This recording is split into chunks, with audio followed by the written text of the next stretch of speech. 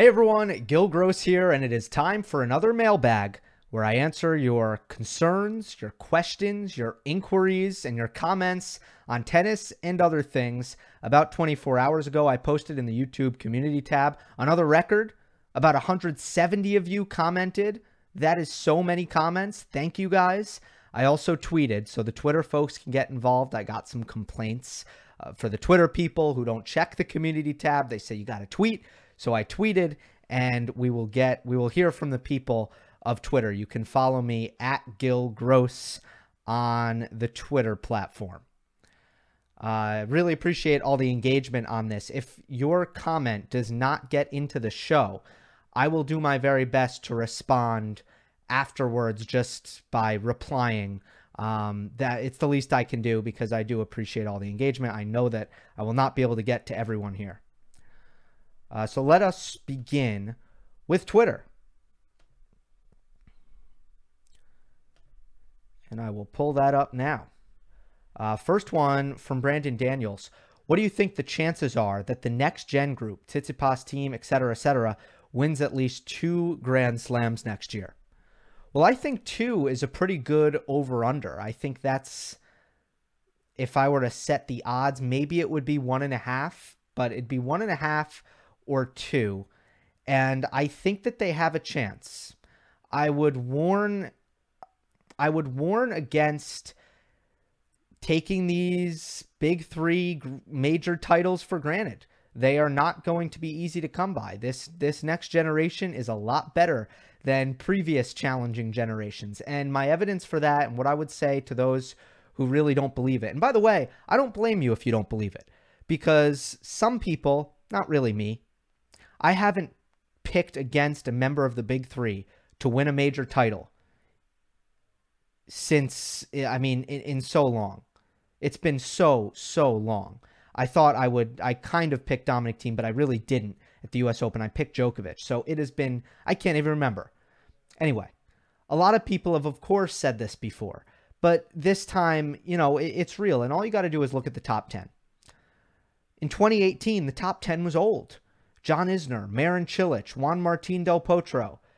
I don't know who else I am missing. Besides Alexander Zverev, who was in there already. The top 10 was old. Now look at the top 10. These are all players who are only going to get better. The top 10 is extremely young. And if you look at the U.S. Open, you look at the final 8 in the U.S. Open. It was the youngest quarterfinal in a major since 2011, either 2011 or 2010. I know it's one of those years at the Australian Open. You look at this French Open. Jannik Sinner, a teenager in the quarterfinals. Look at the list of teenagers who have made major quarterfinals. It's a pretty small list, and it's a pretty good list. So I would say you will get 1 or 2 next-gen major titles next year. I think that is pretty safe. Scroll down here. Next one from Andras. What about if Rafa shows up in London unexpectedly? Almost all other players hunt for points to get there. He doesn't need that. He can rest for 1 month, arrive relaxed and healthy. Plus, he has a mental, psychological edge versus Djokovic, who may skip. Rafa has the best shot to win this year. I don't think he's going to play. I know he's hinted at that, and his team has said that they're not really sure what the plan is going to be. And I spoke about it with Steve Flink at the very end of our interview. I think we're both in agreement that Nadal should probably just wait until the Australian Open next year to play again. He needs to limit, especially the hard court tennis that he plays, preserve his body for the Grand Slams. And this is a time of year that just doesn't really matter very much for any reason. He is very unlikely to finish year-end number 1, so that is something that's sometimes meaningful, but this year it really looks like it's going to be Novak Djokovic. It would be very hard for Nadal to catch Novak, especially on his least favorite surface, indoor hard court. Without a major in sight until the Australian Open, there's very little incentive for Nadal to play. And we know that playing during a global pandemic is just more cumbersome in the first place. Having to deal with the potential that you could get this virus. You have to travel. You have to get tested at the sites. Just the nightmare story that we've heard of with Sam Querrey, which I don't want to get in the weeds in with the Sam Querrey story. But if you haven't heard, and I'm sure we'll get more details, but Querrey tested positive, and he was in St. Petersburg when he tested positive. He was very much ready to stay 2 weeks in a 5-star hotel in St. Petersburg, but Russian authorities said, if you have symptoms, we reserve the right to send you to the hospital. Basically against your will is what it sounds like. So Querrey, who was with his wife and his child, or perhaps children, I don't know if it's child or children, they were like, whoa, okay, let's get out of here. And they skedaddled on a private jet. And we don't know where they are right now because they're in a secret location. I laugh because it's a story that, like, you can't make this you know what up. Anyway, my point is, it's a very difficult time to tour the world and play tennis right now. And I don't see much incentive for Rafa Nadal to do it. And by far, the World Tour Finals is just his worst possible combination of conditions there. Talk about low bouncing. Game to Love Tennis Podcast. Which nation has the best prospects? Italy, Russia, USA. Good one. Italy has the single best prospect, I believe, in Jannik Sinner. But Russia has the best triumvirate, for sure. Medvedev, Rublev, Khachanov is like just a tremendous combination.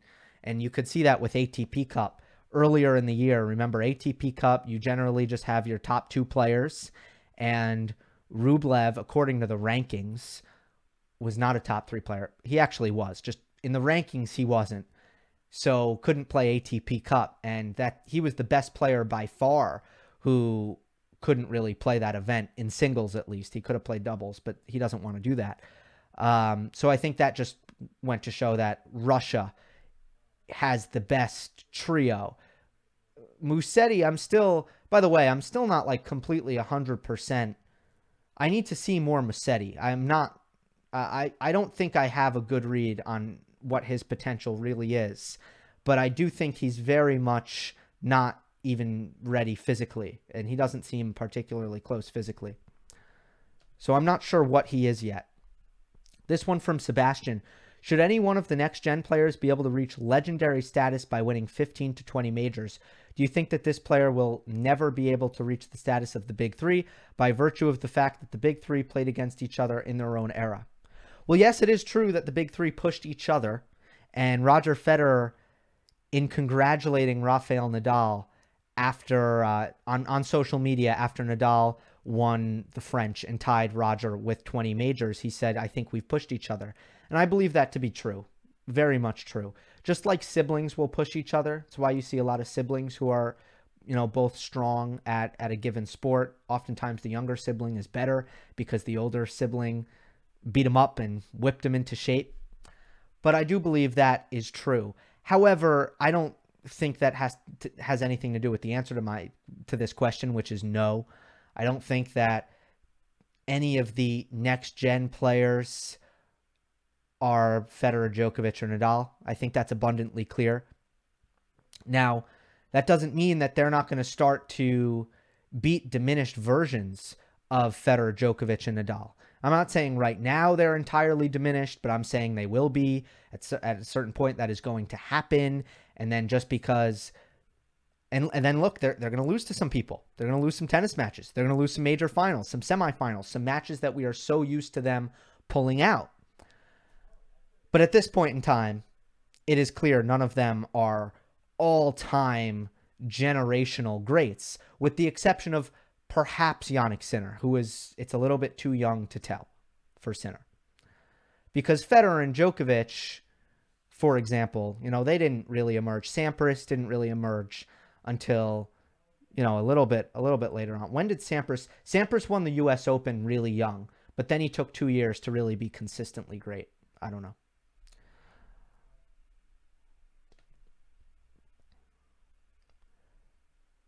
This one, I'm not going to pronounce this name. I'd rather not say the name than mispronounce it. Still not sold on Rublev. He is too one-dimensional. What is his prognosis for the next 4 slams? Can he make a final? Yeah, this was a big one.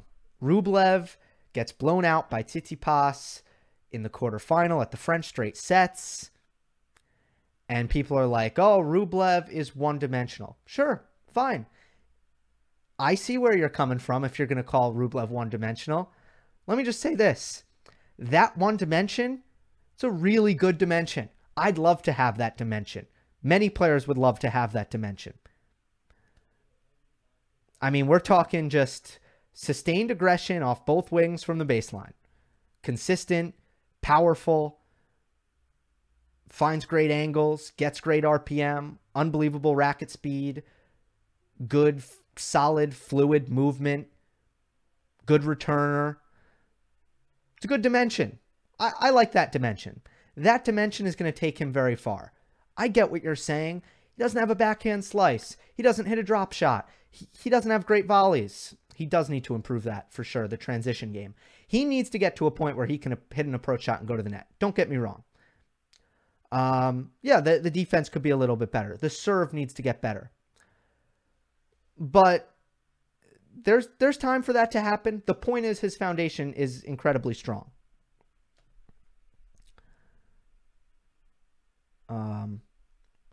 Mazel tov on over 7K followers from Amy. Thank you. Appreciate that.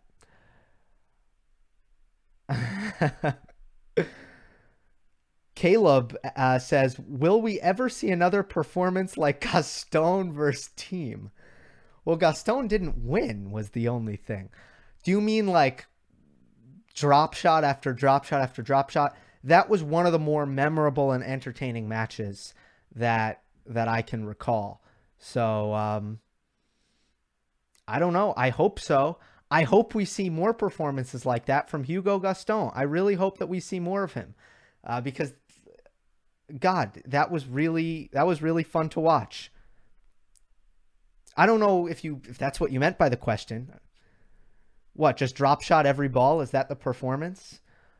I hope we see that again. Lynn Knott asks, do you think Stefanos Tsitsipas should bring in another coach, either instead of or in addition to his father? My short answer to that is yes. I kind of do think I do think that he should look into that. Just because I think it's always good to get different voices and to experiment and to tinker. And I mean, so far it just seems like, look, he's getting better and better, but it seems like that might be wise. I don't have much to back that up.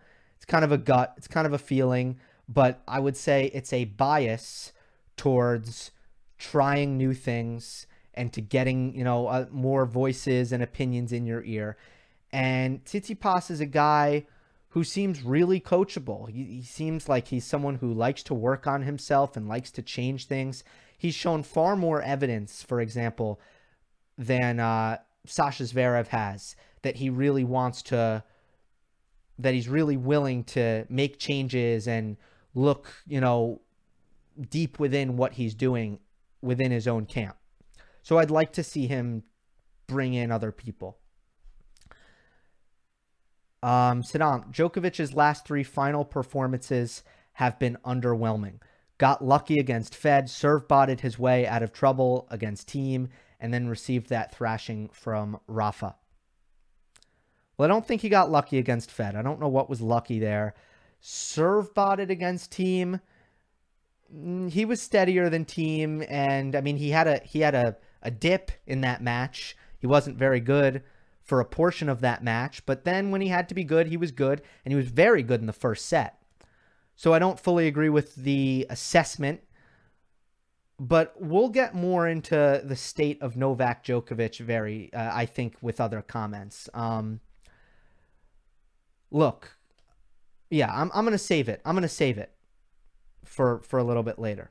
Can Nadal provide a challenge to Fed Djokovic now again on hard courts, especially Djokovic? His ATP Cup second set felt like he might be solving some of the issues and now probably has a bit more confidence. Man, I want to see it. I have more questions than answers, and I know the vast majority of the comments I received for this mailbag is about this topic. It's what can Djokovic do? Excuse me. What can Nadal do against Djokovic when they play next time on a hard court? And I'll be interested to see if Nadal does what he did with court position in this match. If he brings that to the hard court, I think there's a good chance he may. I will be interested to see what happens with the serve return dynamic when they play on a quicker court next time. Because I always go back to, or recently, I've been going back to the Wimbledon 2018 semifinal. Because I've been getting this question for so long and so often. Ever since I've started the mailbag, that's the number one thing that people ask about, is what does Nadal need to do to crack the code against Djokovic on hard courts, where he hasn't beaten him since the 2013 U.S. Open final. I know that's the case in best of 5. I'm pretty sure it's the case in best of 3. Someone can correct me if I'm wrong about that. But the answer has always been go down the line with your forehand. If you're Nadal, as soon as possible, try to avoid getting into that cross-court exchange for any extended period of time. You need to be the first to change direction and go down the line on the backhand. Use the short backhand slice down the line, and really just try to, stay on the offensive as much as possible. But it's also just around that serve return dynamic, which he lost really badly in that Wimbledon match. And he needs to win that because he knows what he needs to do. He knows what he needs to do from the baseline. He's got those patterns down. These guys have played each other over 50 times. They understand that. But, at a certain point, it comes down to execution on the serve and the return. And I need to shout out someone who I've already answered his question in this mailbag, but I'll shout out Caleb Pereira, who put together the metrics for me on return on clay for Nadal against Djokovic. And he put together all their meetings at Roland Garros. And the numbers show that Nadal consistently puts more serves in play than Djokovic does at the French Open. He makes a higher percentage of his returns than Djokovic at the French Open. And I don't think that that's a matter of Djokovic being more offensive on the return and not Nadal being more passive. I just don't think that's what this is about. I think it's probably that Nadal is a better returner than Djokovic on clay. And this is something that I know that I've pondered both on this channel and with Joel Drucker and Amy Lundy on 3. And I've pondered it. I haven't reached a conclusion, but when the stats are laid out in front of you and you combine the stats with the knowledge that Nadal is not more passive than Djokovic on the return, I think the numbers do speak for themselves in this case.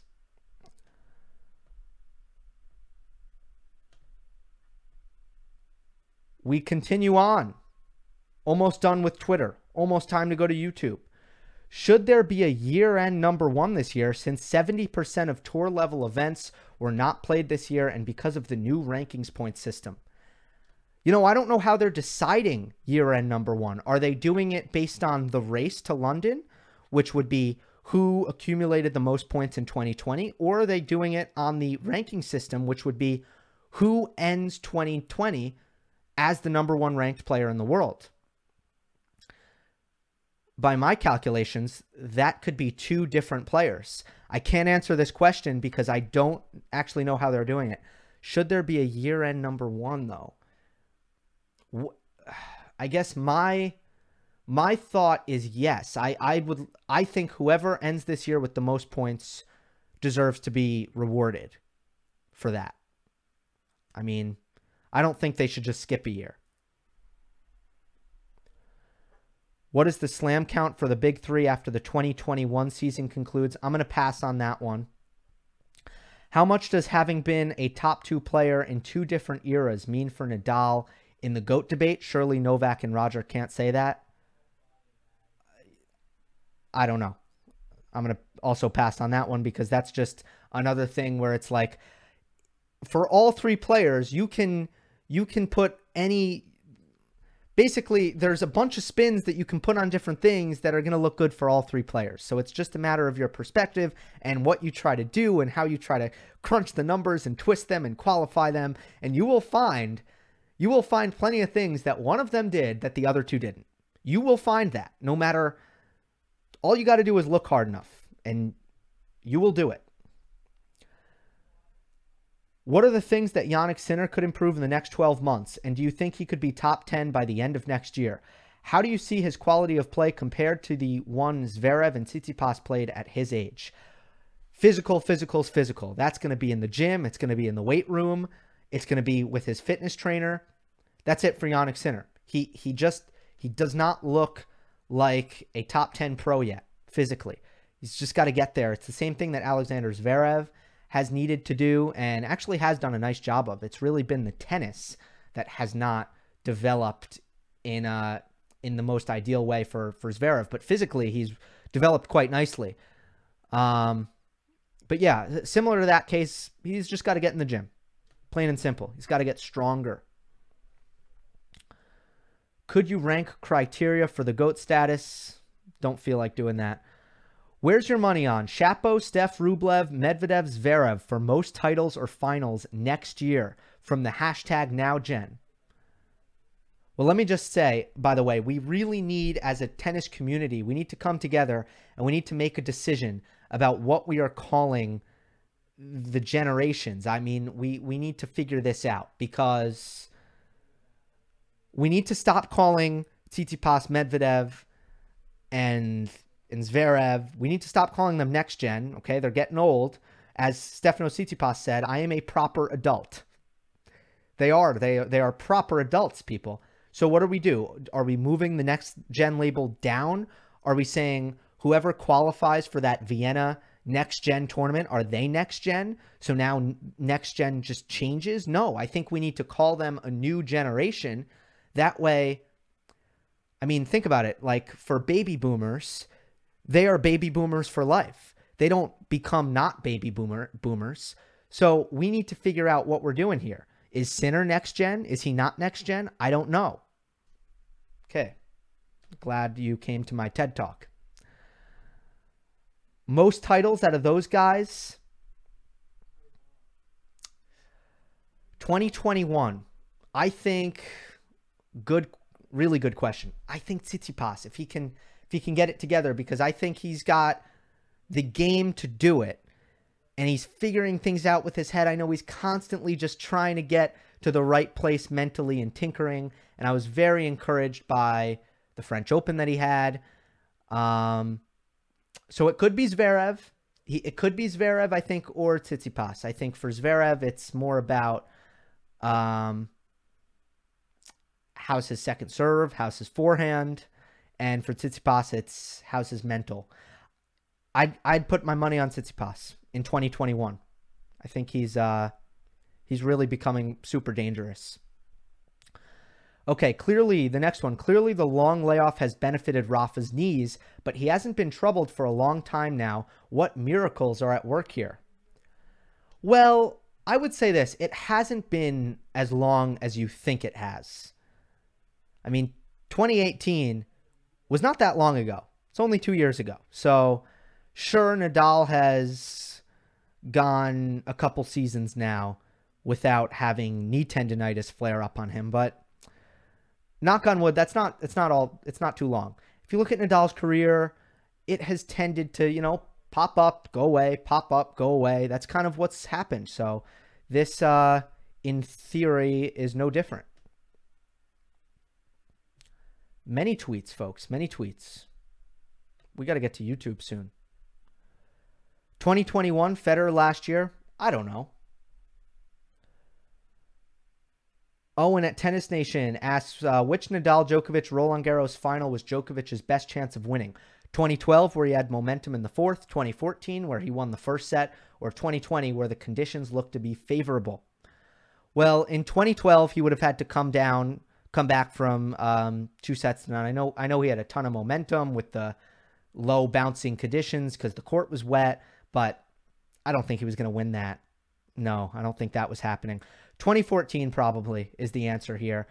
But I don't know why we would just limit that to finals, because we all know that it was really 2013 in the semifinal where Novak had his chance, his best chance, and required Nadal to play incredible tennis in the fifth and was really tight and had his chances in the fourth set. So that was really the year.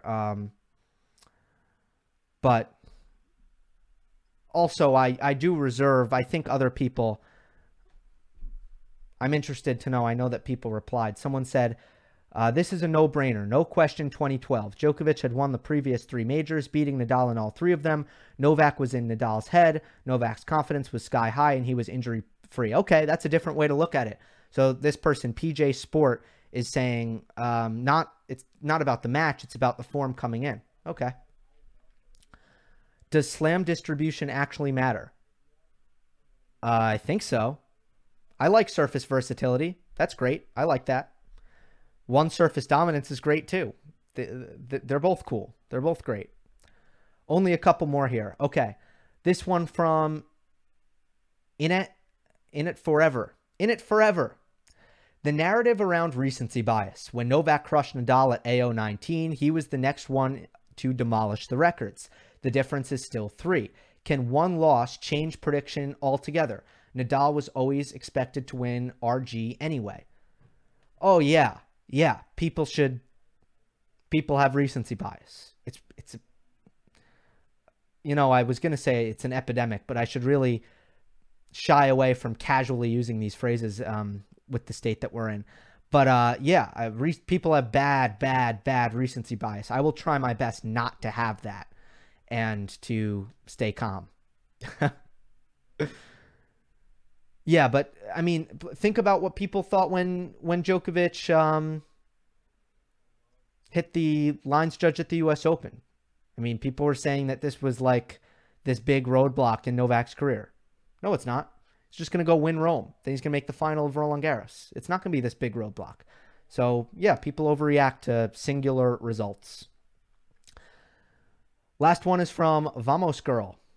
Will Nitro finals happen with rising COVID? Haven't heard if Rafa will be going to London, and any news on PTPA, the Players Association. I haven't heard anything about the PTPA. I hear the next gen finals is in danger, but I don't have any original or factual reports to offer you on that one, unfortunately. All right, let us go to the YouTube community tab.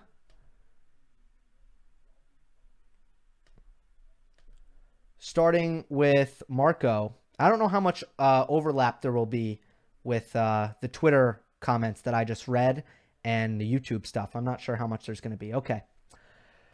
This is the first time Djokovic has lost to Nadal at a slam since the French Open in 2014. Do you think this win, especially being the final, can give Nadal confidence against Djokovic at the other slams and surfaces? I don't think this is about confidence. I don't think this is really very mental. I think this is about forehands and backhands, so to speak. And I say that figuratively, not literally. I think this is about technique. This is about tactics. This is about what's happening on the tennis court. This isn't mental. Example. Nadal beat Djokovic very handedly in Rome last year. That doesn't mean that Djokovic took the court against Nadal at the ATP Cup this year and wasn't confident. No, I think he felt very confident given the way he's beaten Nadal on hard courts consistently. So if Nadal beats Djokovic next time they play on a hard court or a grass court, I don't think it's going to have anything to do with the 2020 French Open final. It's going to have to do with Nadal playing better tennis and finding a plan. And I mentioned this earlier in the mailbag, so I'm not going to repeat myself, but this is going to be about Nadal flipping the serve return dynamic and probably defending a little bit better than he did at this year's ATP Cup and being confident, having a great forehand day and being aggressive on the backhand and just, playing really good tennis. That's what it's going to be about. I'm Now, I don't want to sell this short.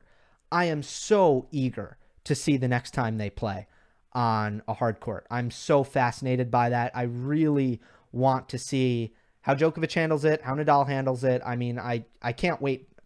I can't wait to see that, assuming we will see it. So I don't want to just completely write it off and say there's nothing to see here. There is something to see. I would just caution against the confidence narrative. I mean, what is it? Again, they have played over 50 times. Djokovic has a slight edge in the head-to-head. They both know they can beat each other. This isn't about confidence, really. I just don't think it's about that. The reason Djokovic hasn't lost to Nadal on hard court in very, very long is because it's a bad matchup for Nadal on hard court that he needs to overcome. That's why. It's not about confidence, I don't think. In my humble opinion, it's not about confidence. This one from Max. Hi, Gil. Given his 2020 play, do you think Thiem is a better player on hard courts or on clay? I personally think he might be a more consistent player on clay, but hard courts really bring out his most lethal weapons, and he's had a more tangible success on hard than clay. What do you think is his next step in development? The reason the last sentence is unfair, more tangible success on hard than clay, is because he didn't really get to have a clay court season this year. What happened to Dominic Thiem is precisely the reason Rafa Nadal did not play the US Open. Because Nadal didn't want that to happen. Plain and simple. Thiem didn't play any of the clay warm-ups. He didn't play Rome. And, you know, that's the reason why. He just was thrust into Roland Garros, had a tough draw, just seemed emotionally, mentally fatigued, and couldn't get it done against Diego. But do I think he's a better player on hard courts or clay? I think he's a better player on clay because he's a much better returner on clay.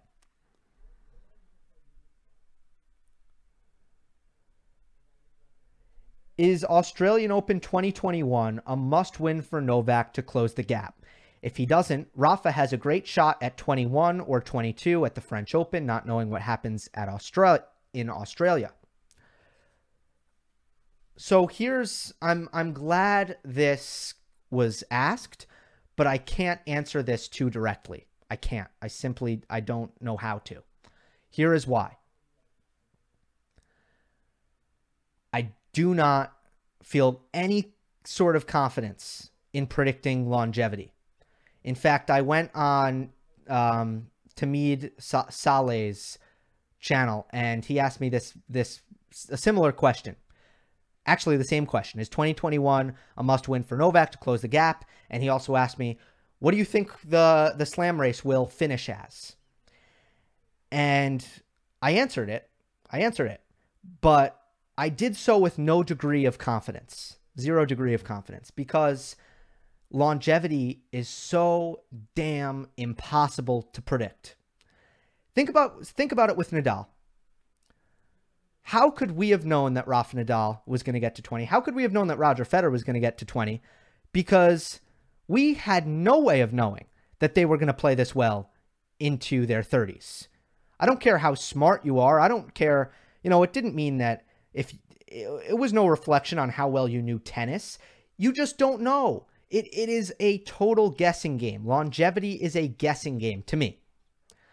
And smart tennis people thought they knew with Nadal, and they said, no, it's not a guessing game. I know that Nadal is not going to last into his 30s because he trains too hard and he plays too physical a style. That's what they said. Didn't they say that? Hand up. I'm guilty. I am 100% guilty. If you asked me 7-8 years ago, I remember talking about this. I remember talking about this in 2012, 2010.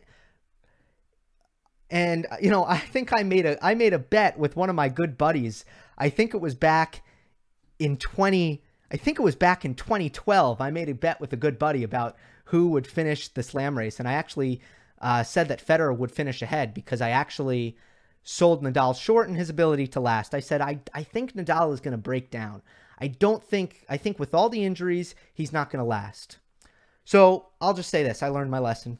No more predicting longevity. I don't know how long these guys are going to last. I don't know how Roger Federer is going to come back from his knee surgery. I don't know if Novak Djokovic is going to have one more 2-year, 3-year, 4 good years. So what's the answer to this question? What's the answer to this question? Is Australian Open 2021 a must-win for Novak to close the gap? That depends on what Novak's window is. If Novak's window is 2 years, it might be a must-win. If Novak's window is 5 years, then it's definitely not a must-win. You see how this gets hard? You see how you can't answer this? I want to give the answers. I really do. I don't want to just take a question and make an argument about why I can't answer the question. It's not what I want to do. But I also don't want to shoot fish in a barrel here. And I don't know how long Novak Djokovic has at the top. I will continue to make observations about the state of Novak Djokovic's game as it pertains to his aging. But that is all I can do. This next one from SJ. Do you foresee another change in the Nadal-Djokovic rivalry because of this win? Nadal lacked confidence against Djokovic because Djokovic trashes him 7 times when he was at his worst in 2015-16. Since then, he hasn't gotten many opportunities for confidence-boosting wins. I think he played this tactically perfectly for the first time maybe since 2013. Do you foresee some Nadal wins against Djokovic on hard courts and grass? How much does this hurt Djokovic's chances at reaching 20 Grand Slams? Okay, there's a bombardment of questions here, so let me take it one at a time. So the first one, do you foresee some Nadal wins against Djokovic on hard courts and grass? I think that depends. Again, I think that depends on the serve return dynamic. I think traditionally Novak has just won that. But if Nadal can flip that around, and I think there have been points where Nadal has been serving bigger, and there have been points where Djokovic has been serving bigger, and it's just about, I really do think it mostly comes down to that. How much does this hurt Djokovic's chances at reaching 20 Grand Slams? No more than any other loss. No more than any other loss. But if you're going to really lament, if Novak's going to look back at his summer and lament not getting, a Grand Slam, it's going to be about the U.S. Open. He's not going to lament this one as much because, in his words, Nadal surprised him with how well he played.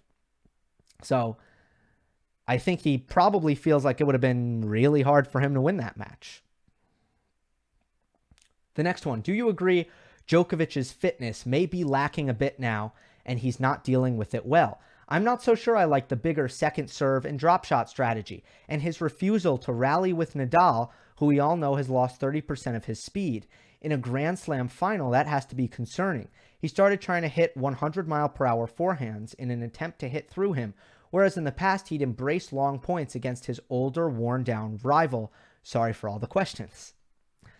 So, first of all, I just want to legitimize your observations here. Now, 30% is a little bit too extreme in terms of Nadal's speed, but yes, his speed has declined. Refusal to play long rallies with Nadal.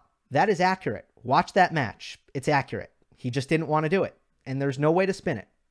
And I think a young Djokovic, or a younger Djokovic, and perhaps, maybe it was, you don't know. Maybe it was purely a strategic decision, but maybe it was, maybe that tactic, it's all related. Physical, tactical, they are completely related. If David Ferrer was out of shape, he could not grind. He could not play long rallies. It just wouldn't work. He would actually turn into a bad player if he was out of shape. But the point is, your shot tolerance, your tactics, closely related to your fitness. These things are very related. So, who knows? Bigger second serve, drop shot. These are signs that Novak is looking at ways to make up for his decreased physicality, which he should be doing. I want to just hammer that home. It's a positive that he's doing these things. It would be more alarming if he wasn't doing these things. So first, I want to legitimize your observations here. They are true. But the point I want to make about Djokovic here is this. This is post-pandemic Djokovic. Why is that important? Because I feel Novak looked to be in much better shape before this pause. I think Novak looked to be in much better shape when he played so well at the ATP Cup. And then he went and he did have the weird energy dip against Dominic Thiem, but other than that, looked very good. Won the Australian Open.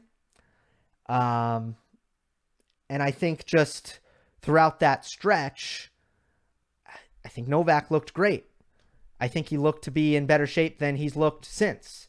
Let me just look at all of his 2020 matches just so I get the full picture. I think he looked amazing in Dubai.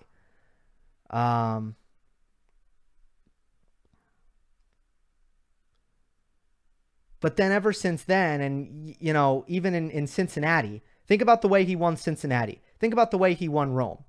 Novak wasn't 100% in these tournaments. He won them ugly. He won them with, I mean, his assets, yes, but what was kind of the takeaway from that is that Novak still has this unbelievable ability to win matches by being mentally tougher than his opponent, right? So let's kind of separate that, and let's see how he looks when he's got another off season to recondition himself. In my opinion, he was incredible. He drew great motivation.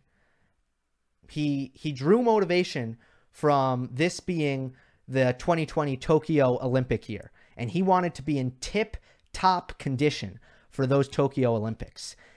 And the fact that the tour went on pause and then they came back for the US Open and there were uncertainty and Novak didn't even know how he was going to play, that's demotivating. And if Novak let himself get out of shape, it's no wonder that he is in worse condition when he comes back. So the observations you are making about Djokovic's fitness are 100% true. But let's reserve our judgment perhaps until 2021 when we are not talking about Novak coming off of a unprecedented pause in the action and coming back during a global pandemic. So those are my long-winded comments. Andrew Brooks asks, should people shut the hell up about the GOAT debate until they retire?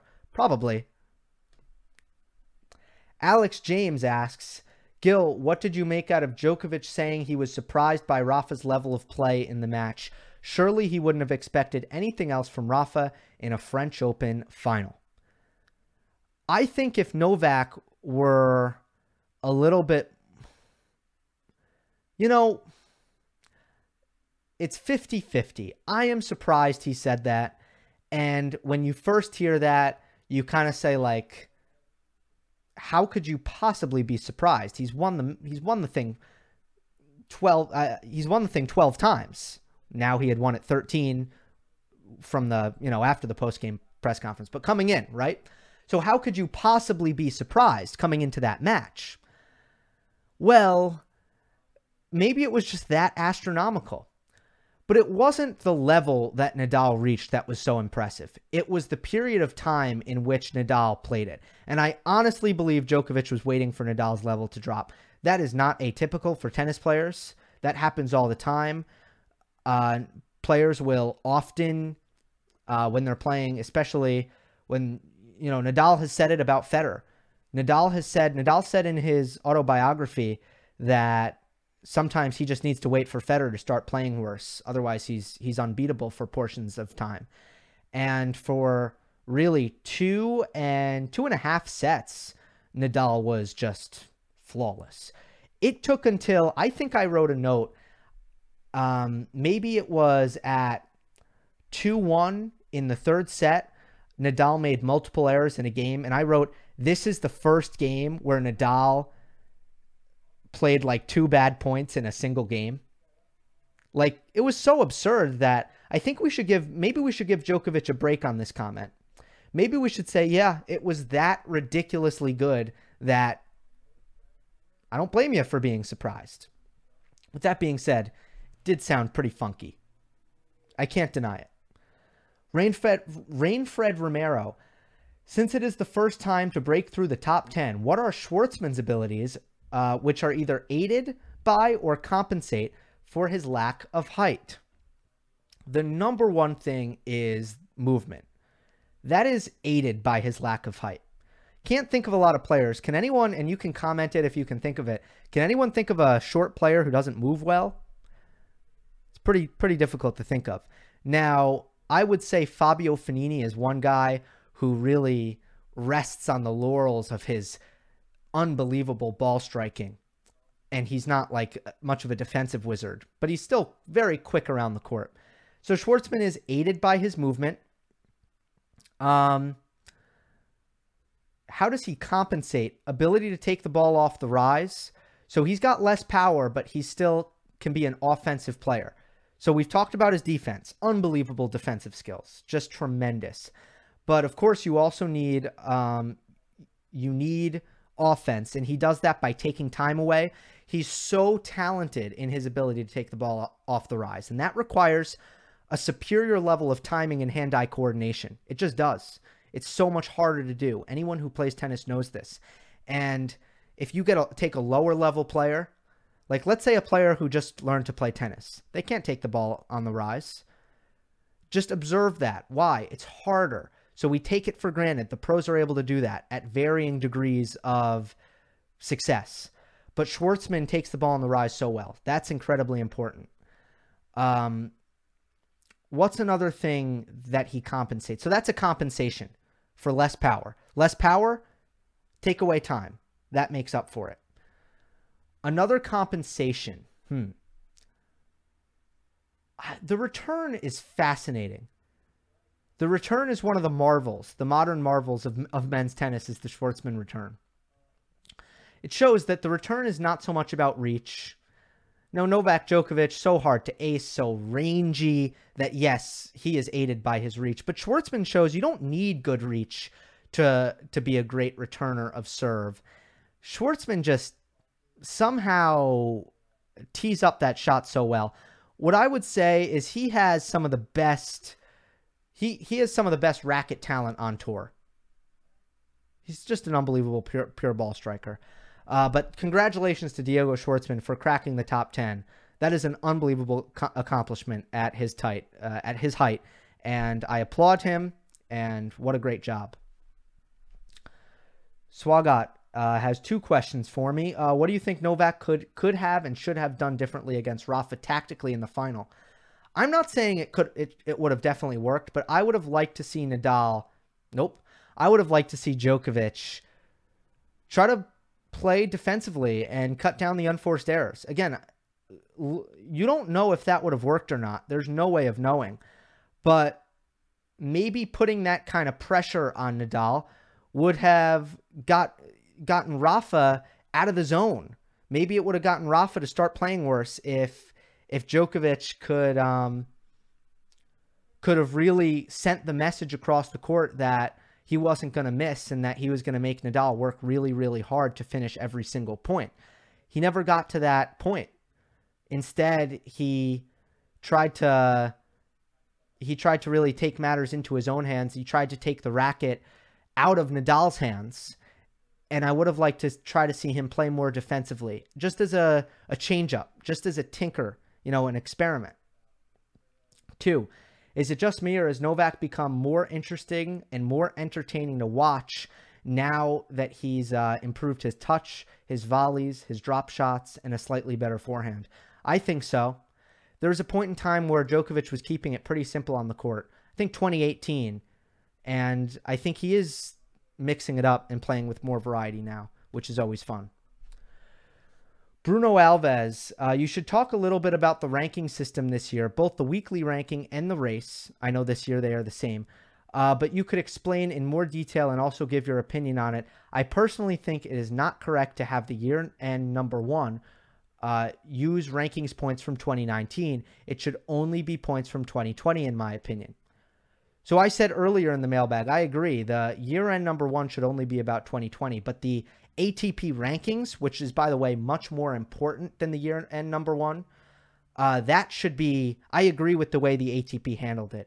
You simply cannot punish a player for not being comfortable with traveling. You can't punish a player if their home country does not allow them to leave or come back due to the pandemic. And I also have trouble seeing, players punished in terms of rankings points for in the case that they test positive. I don't know. You need that safety net. It is not dissimilar to large companies and small companies allowing their employees to work from home. These are just simple courtesies that I think all companies are affording their employees. Tennis players are not employees. Yes, they are not. But still, I think it is a good, and it's not perfect, but I've said in the past, I think this is the best solution. Couple more here, folks. Do you think if Djokovic had beaten Tsitsipas in straight sets that he would have had more of a chance against Nadal, or was Nadal just too good in the final? Again, my read on Novak Djokovic's energy level was that he was discouraged by the way Nadal was playing. That was my read on it. It could have been that he felt physically or emotionally weary. He got that jolt of energy in the third set, and Novak was particularly listless and emotionally flat, didn't even get very upset. Again, my read on that is that he wasn't getting upset because he felt like Nadal was playing so well, there was nothing he could do, and he just needed to wait for Nadal to stop playing so well. That was my read on it. I also think that Nadal's match against Schwartzman was nearly as physical against Tsitsipas's match against Djokovic. Tsitsipas lost his legs in the fifth set, and it wasn't a competitive fifth set. And if you look at the match time overall, there was about a 40 to 45 minute difference between both semifinals. With that being said, if it is the case that Djokovic had less energy than he could have, it's Novak's fault. And I know you're not saying it's not Novak's fault, but it would be Novak's fault in that case. Now, Novak probably didn't go to bed until 3 a.m. that night because he had the late match. So he went 5 sets. He had the late match. He had to stay up really late.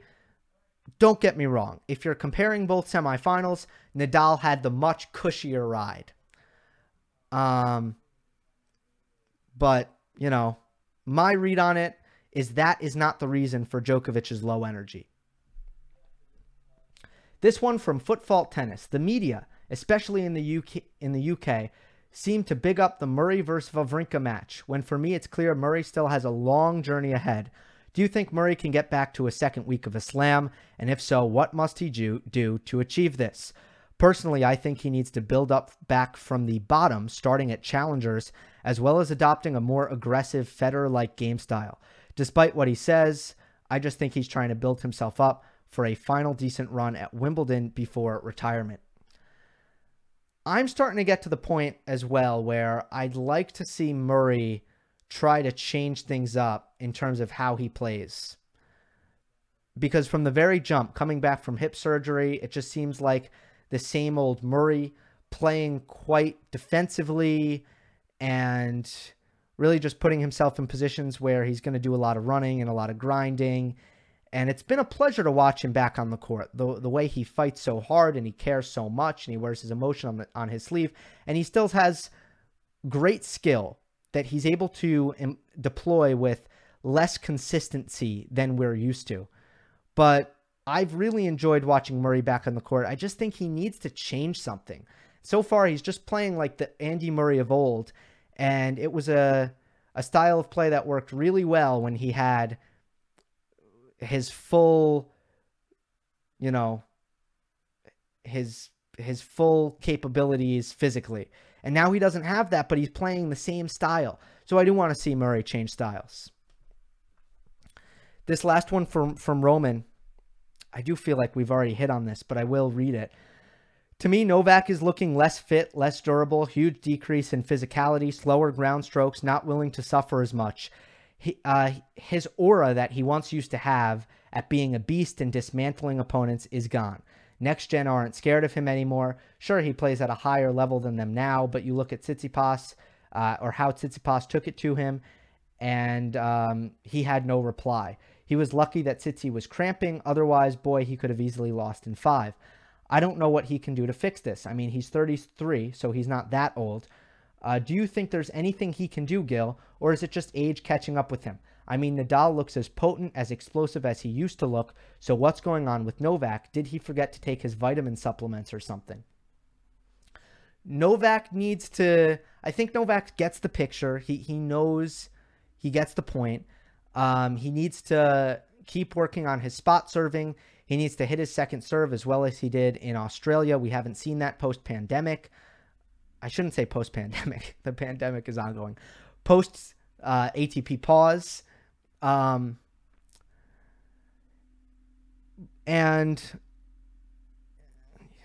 it's hard. I don't know if he can get more out of his forehand or not. I don't know. We got to see. But I do think that he, again, what I would reserve, I would go back to what I said in the beginning. I really want to see how he looks in 2021. And does his cardio, his ability to play long rallies, his durability, does it look better? Because I cannot argue with you if you say that Rafa Nadal is a little bit more equipped to keep points short than Novak Djokovic as they age.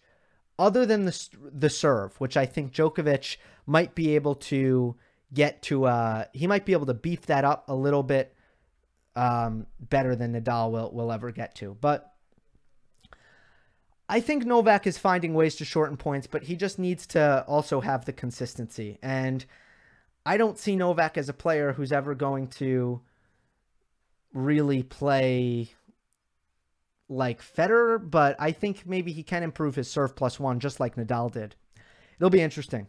I got to see what he does in 2021 if he looks to be in better shape. Again, I do think the observations are valid, and that's not overreacting about one match. It's not.